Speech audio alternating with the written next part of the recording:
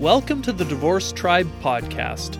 My name is Luke Mydell, and I created this weekly podcast to provide support and healing as you navigate the daily trials that accompany divorce. I have been where you are, I have walked that lonely road, and I'm hoping to share what I have learned and what I am still learning through others.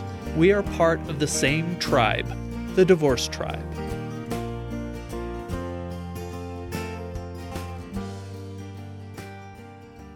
Welcome to episode 11, We'll Always Have Paris, dealing with memories of better times.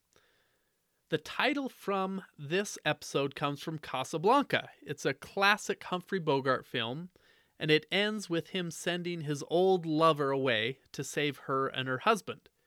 They had just met again, and they obviously have feelings for each other, and he's sending her away. As she's getting ready to leave, she doesn't want to leave Humphrey Bogart. But he recalls to her mind happier memories that they'll always share. And he does this by saying, we'll always have Paris. So this week, we will be discussing what to do with the memories. All alone in the moonlight, I can smile at the old days. I was beautiful then. Yes, a beautiful song from a crappy musical. Don't hate me. It is. We're going to be discussing memories. We're going to be talking about objects that you have of better times.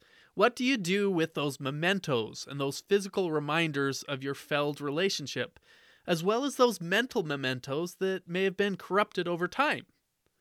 What I want to accomplish this episode is to offer several different solutions for what to do with memories of your divorce, and to emphasize that there is no one-size-fits-all that will apply to everyone. There are things you can do that are detrimental, other things that could feel very empowering. For one person, a bonfire can be very empowering and liberating. For someone else, it might just trigger memories that you'd rather forget. But before we delve into that, it's time for story time, where I discuss the current book I'm reading or another book that I've read. On today's episode, we're going back to Suzanne Finnemore's book, Split, a memoir of divorce. We're delving into this book again because it provides a good description of what Suzanne went through as she sorted through her mental memories of her relationship with her husband, of inconsequential memories that were suddenly imbued with meaning and subtext, and also what she did with some of the physical memories of her marriage. Quote, "It wasn't that long ago that N was stroking and kissing the insides of my thighs, whispering about what he considered my two magnificent legs. He wondered aloud how he could ever let a woman with legs this good go. You'd be a fool, I'd offered, a narcissistic moral degenerate.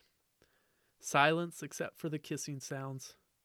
Several months too late, I realized this was not a hypothetical question. This was very bad, but his kisses were very good. He was expert at layering smooth caresses with memorably eloquent compliments.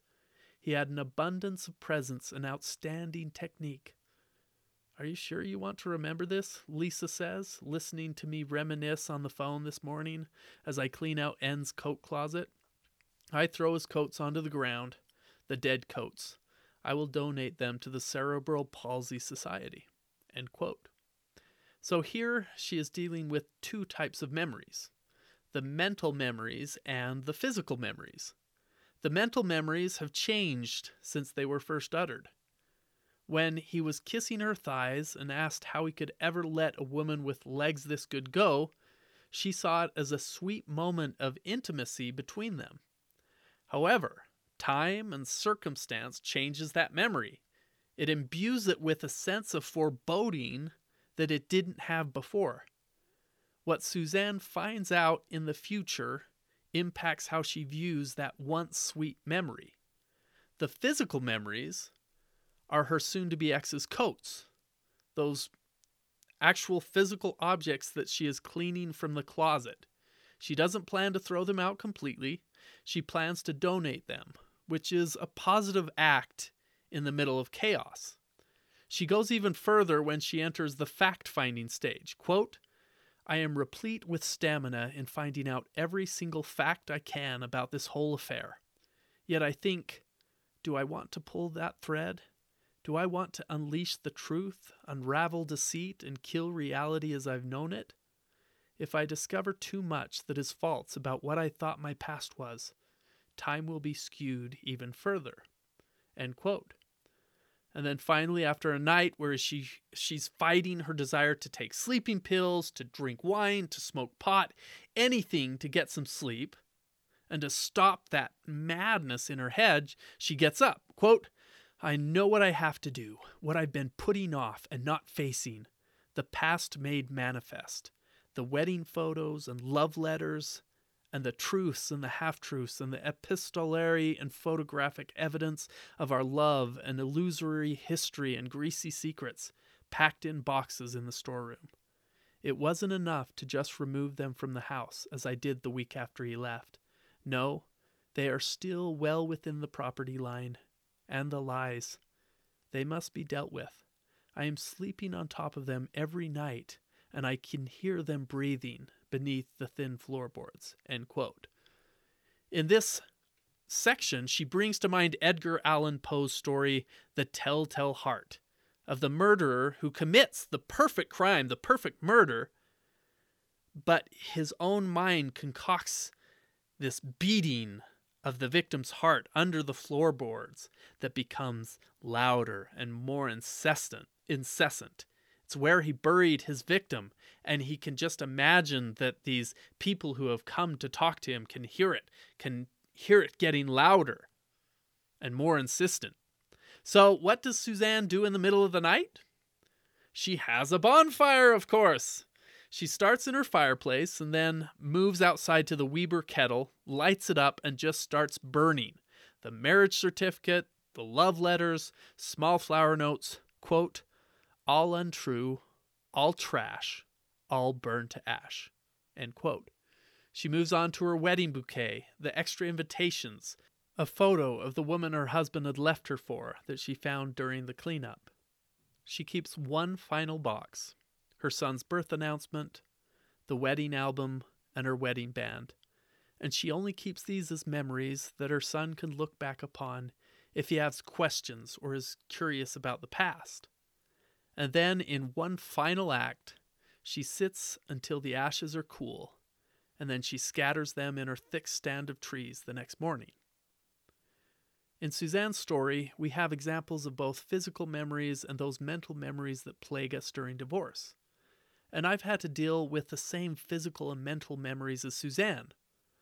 Only now we live in a world where those memories are brought up each year by an artificial intelligence named Facebook that pulls up a photo of me and my ex hand in hand and says, hey, on this day, 4, 5, 10 years ago, 15 flippin' years ago.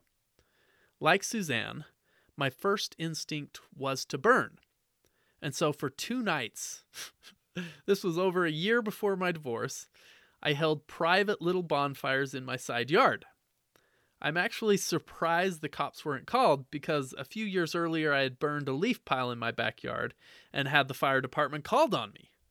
I guess maybe this time my neighbors could feel the tension in the air and decided it was best to close their eyes tight and not disturb the ritual sacrifices going on next door. Well, during these private little sessions, I was able to burn in peace. And what did I burn? I didn't burn photos. I didn't burn love letters between us. I didn't burn wedding invitations or marriage photos.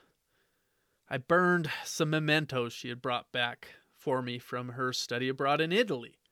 I burned some clothing that had special meaning for us. I held these bonfires while she was gone. She had left. She had slipped out the door without me knowing on the first occasion and then had decided to stay the night somewhere else on the second occasion. I was really burning memories.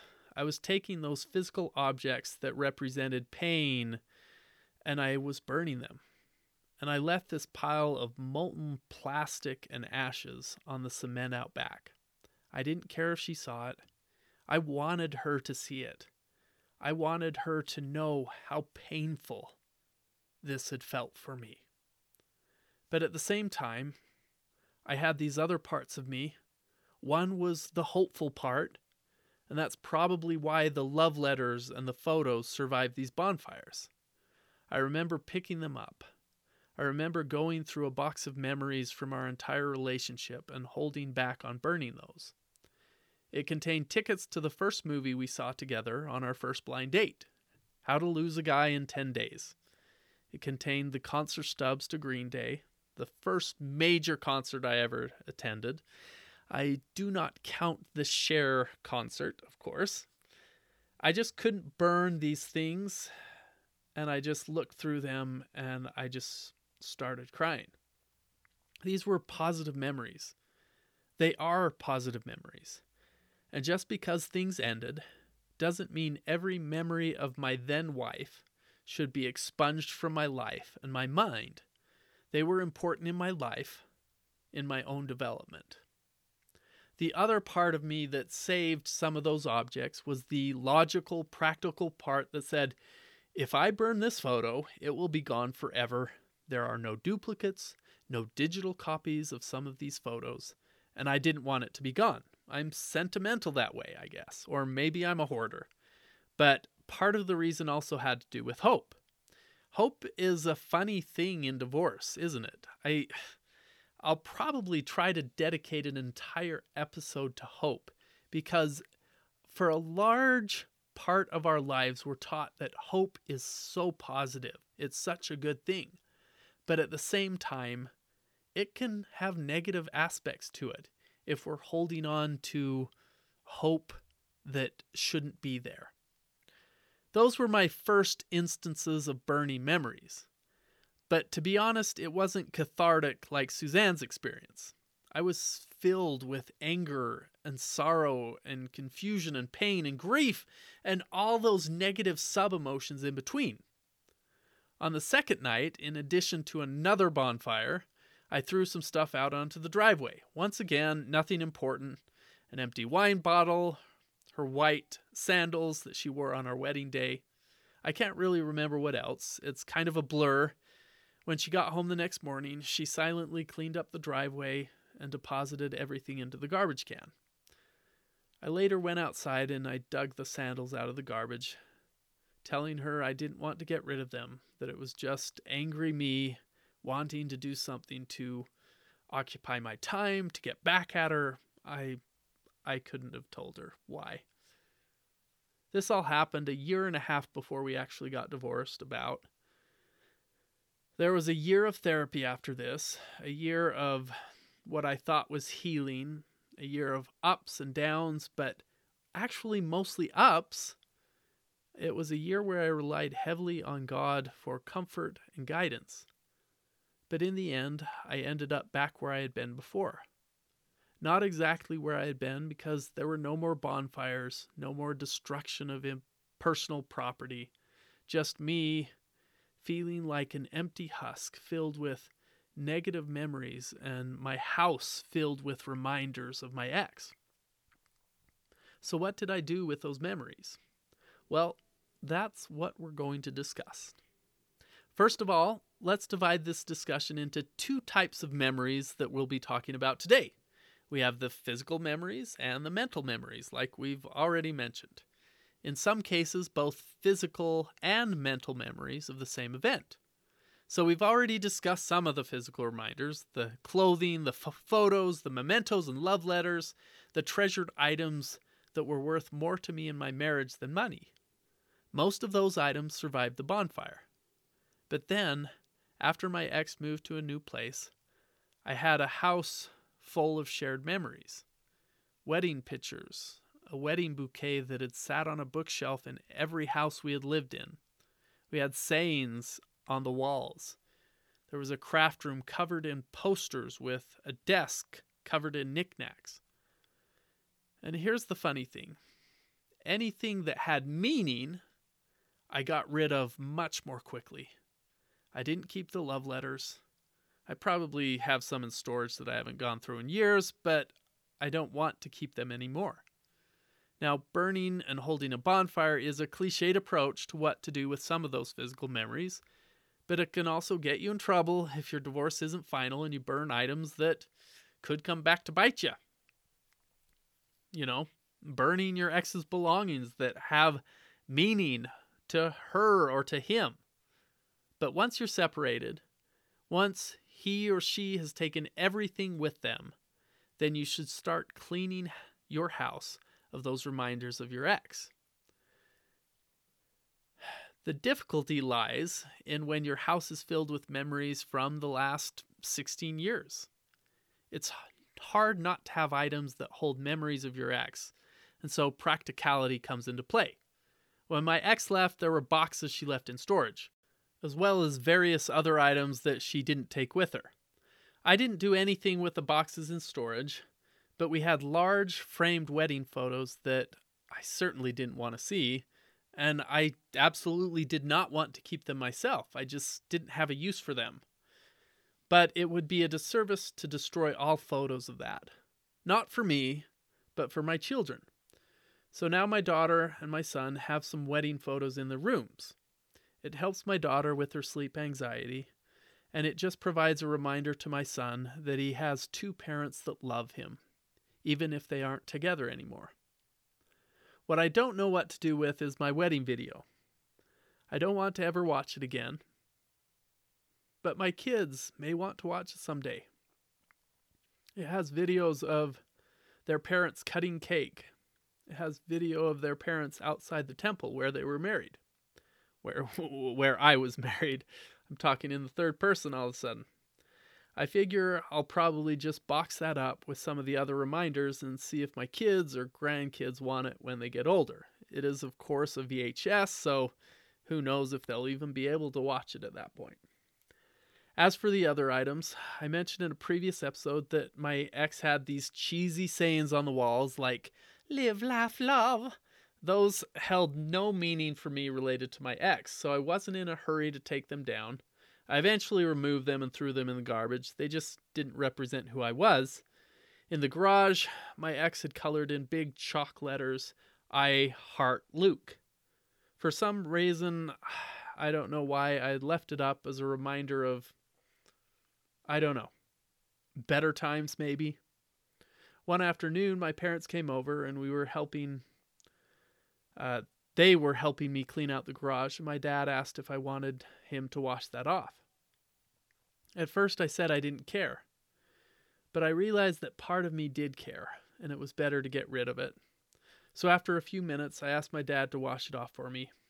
So with his one good leg and his other prosthetic, he washed that memory off the garage wall for me. Now, instead of family photos with all of us, I have family photos that include me and my kids, photos of our grandparents on both sides. None of the photos in the main areas of the house include my ex. All of those are in the kids' room because I still want them to have that good experience, that memory of my ex when they're not with her. But what about those items that can be considered pricey? Wedding rings, wedding dresses, and tuxedos. That frozen slice of wedding cake in the freezer that's, 15 years old. Well, maybe the last one is an easy answer, but the others are certainly not. For the wedding rings, some people pawn them, which is a big loss usually. Other people sell them on online sites specifically made for wedding rings from divorced couples. Other people keep them for the kids. Other people turn them into something that has different meaning for them, like a freedom ring or whatever it is.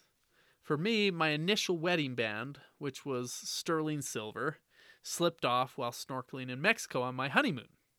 My second wedding ring was another sterling silver $10 ring from Walmart, and I had that for a good 5 years before my dad found a wedding band in the middle of the street. He was just driving down the road, looked down, and there it was, a nice wedding band. So he got out, picked it up, and my then wife had it sized for me. As it wasn't my original band, it didn't hold that same meaning. I've kept it. I'll pass it on to my children when they get married, or just keep it in the little glass bowl in my closet. Wedding dresses are another item I see a lot of questions about. Some people shred them, some people burn them, some people sell them. And you have the right to do whatever you want with them. But in this instance, I would suggest something positive. 1, you can donate them to Goodwill, where they can benefit a new couple who still believes in the power of love.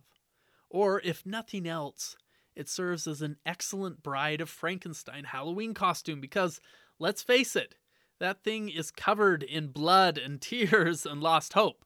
Hopefully only symbolic. Another option, number 2, there are online organizations where you can donate your dresses.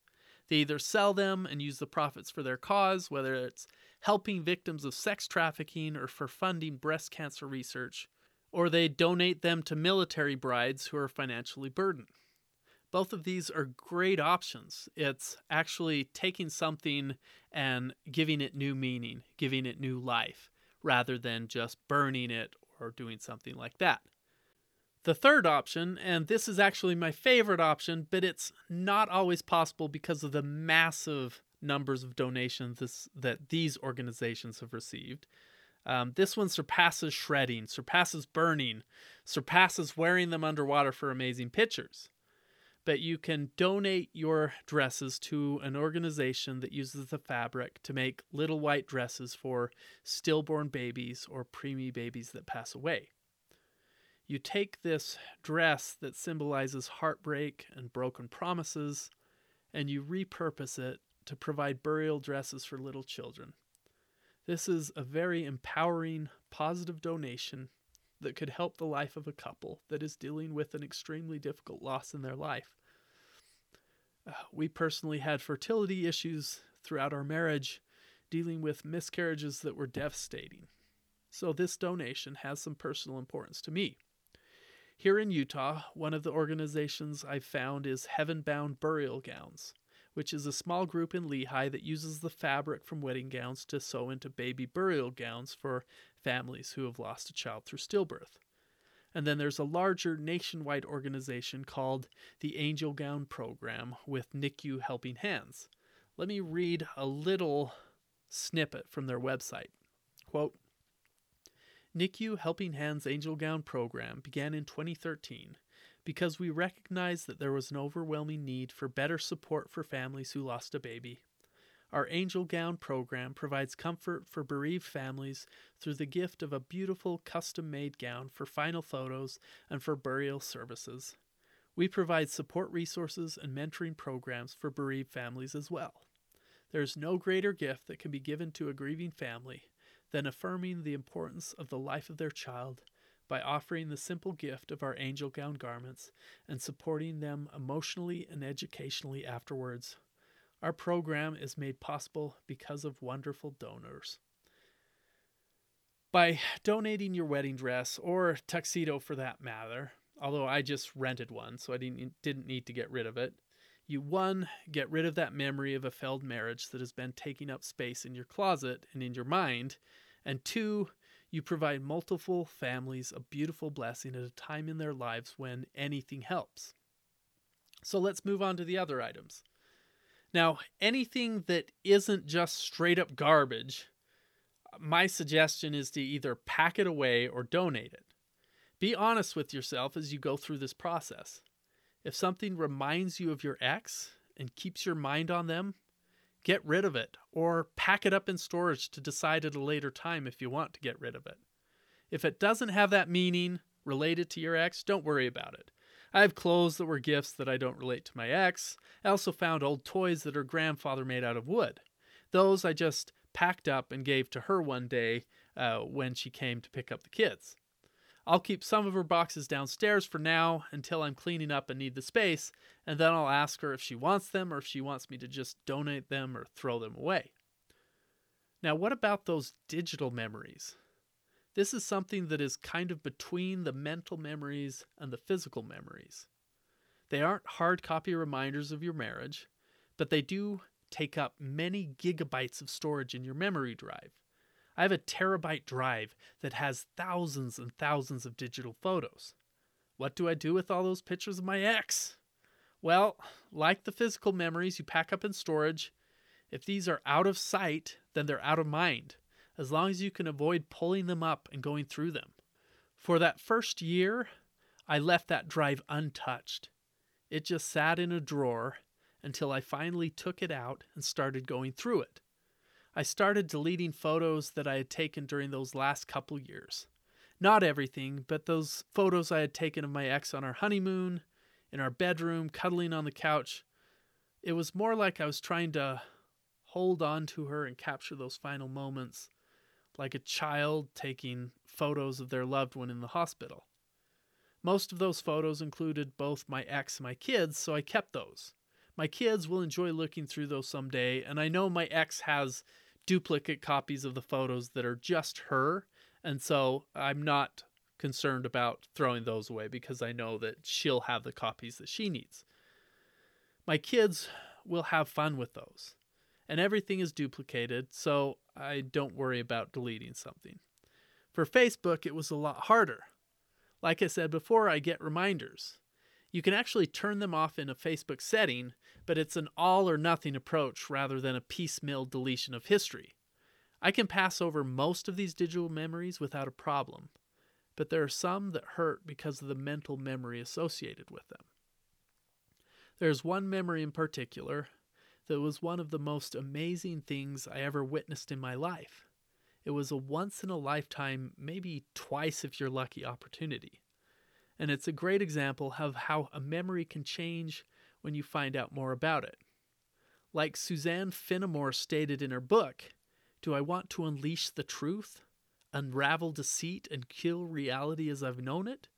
If I discover too much that is false about what I thought my past was, time will be skewed even further." This is what happened to me in this memory. My kids, my wife, my brothers and their families, my parents, we all traveled to a remote piece of property in south central Idaho to be in the full path of occlusion for the last total solar eclipse that was visible in much of the United States. We drove through Craters of the Moon National Monument. We camped beside a river on a piece of property of a lady my mom had met through her work as an artist. My memory of the event before it was altered was of being with family, of having a great time, of knowing that my ex had some struggles that she was going through, but believing that we were on the right path, that spending quality time as a family would help her out. So, as the solar eclipse came closer, we made our tinfoil hats, we put on our solar eclipse glasses, we felt the temperature drop, and we felt such ecstatic joy and energy as the sun disappeared.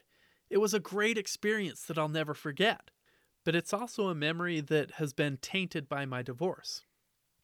It was only a week or two after this event that I learned some information that had been hidden from me during that trip.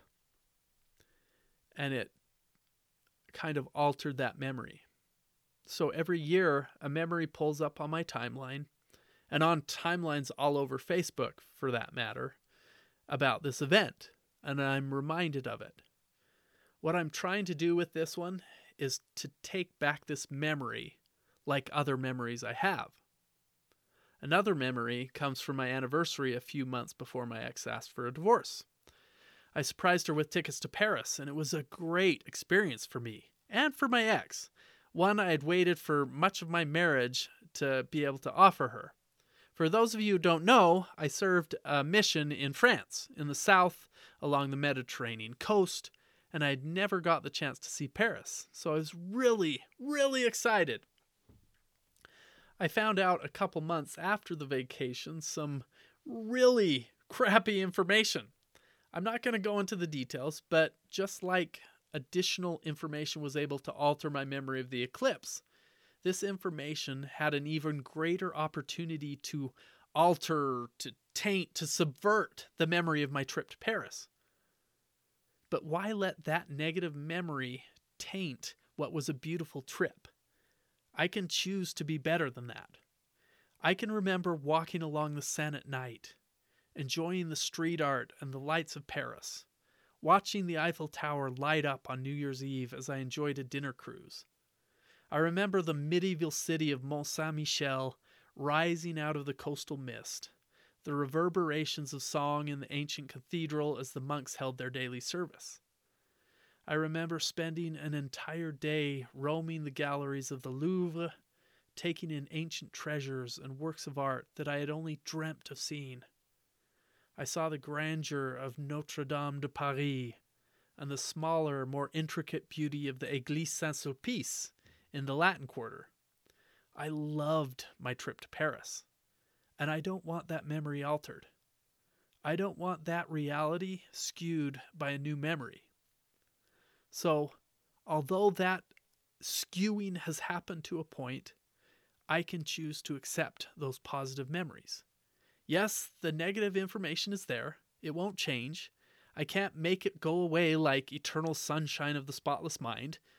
And I don't want my memories to change, even though I do want that at moments. That's the completely insane thing about this process. You feel crazy. You feel like you want one thing one moment and a completely opposite thing the next. I heard lies that had been told my entire marriage, and it altered my perception of things. How do you look at your experience and trust your own opinion, your own thoughts after that? How do you deal with those memories that come up? The good ones that change, the bad ones that are painful. What about memories of my wedding? There are gems in there worth saving, and others that I can just as well forget. One that will forever play a part in my life was when we were leaving the reception and we were starving. It was late at night, and we stopped at Wendy's. And not thinking about what people do on their wedding nights, I decided, you know what sounds delicious right now? A nice bowl of Wendy's chili. So, I don't want to forget about that memory. It isn't about purging all memories of your ex from your mind.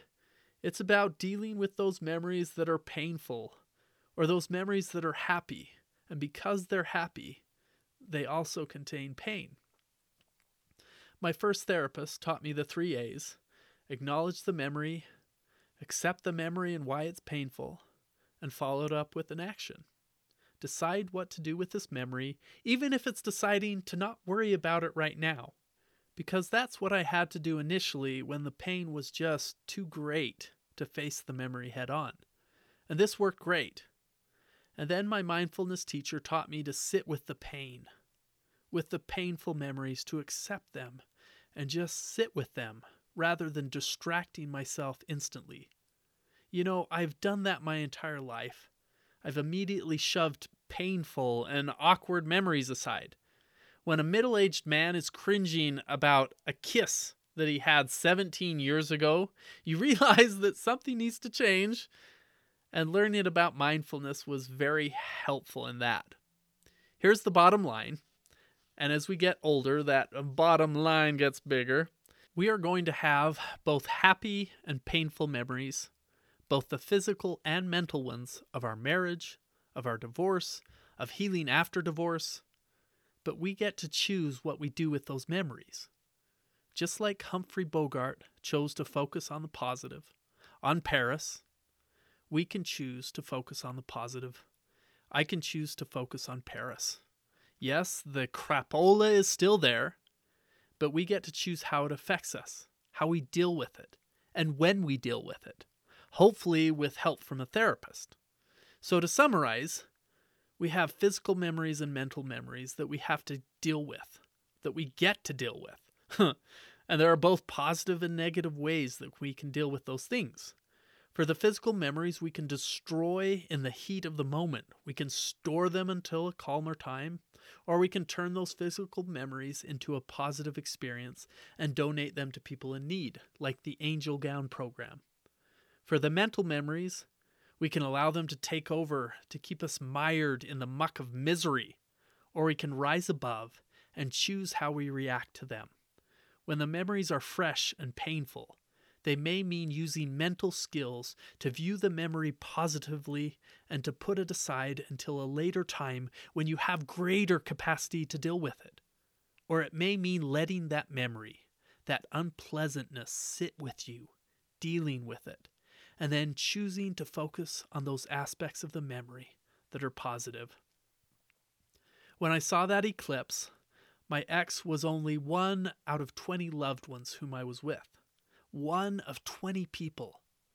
I can focus on the other 19. I can look back at us in our tinfoil hats with our signs and goofy eclipse glasses. I can look back and I can see my kids and my nieces and nephews screaming in wonder. I can be grateful that my parents were there to see it. And when I visited Paris, I was able to enjoy that beautiful city. I was able to see a revival of a beloved French musical and dream of a time when I can return to Paris after COVID by myself or with new friends and get to practice my French again. Now, next week, I'm not sure what our topic will be because I did skip a topic for this week that I was going to talk about. It was about social media, but I was having a difficult time sharing my experience of that without being too negative and going into too much detail about my relationship. And so I'm still trying to figure that out. So until I'm able to do that, I believe next time we'll talk about either crafting a divorce narrative or something else, maybe dating. Yeah, that might be a good topic to get in during the Halloween season. It's kind of a scary one post-divorce. Thank you for joining me today. If you found this podcast helpful, please like and subscribe, leave a review, and share it with others who could use support and healing. Visit thedivorcetribe.com for more resources to help you through your divorce, and follow me at The Divorce Tribe on Instagram to be notified when new episodes and content are released. Remember, you are not alone. We are part of the same tribe, the Divorce Tribe. Until next time.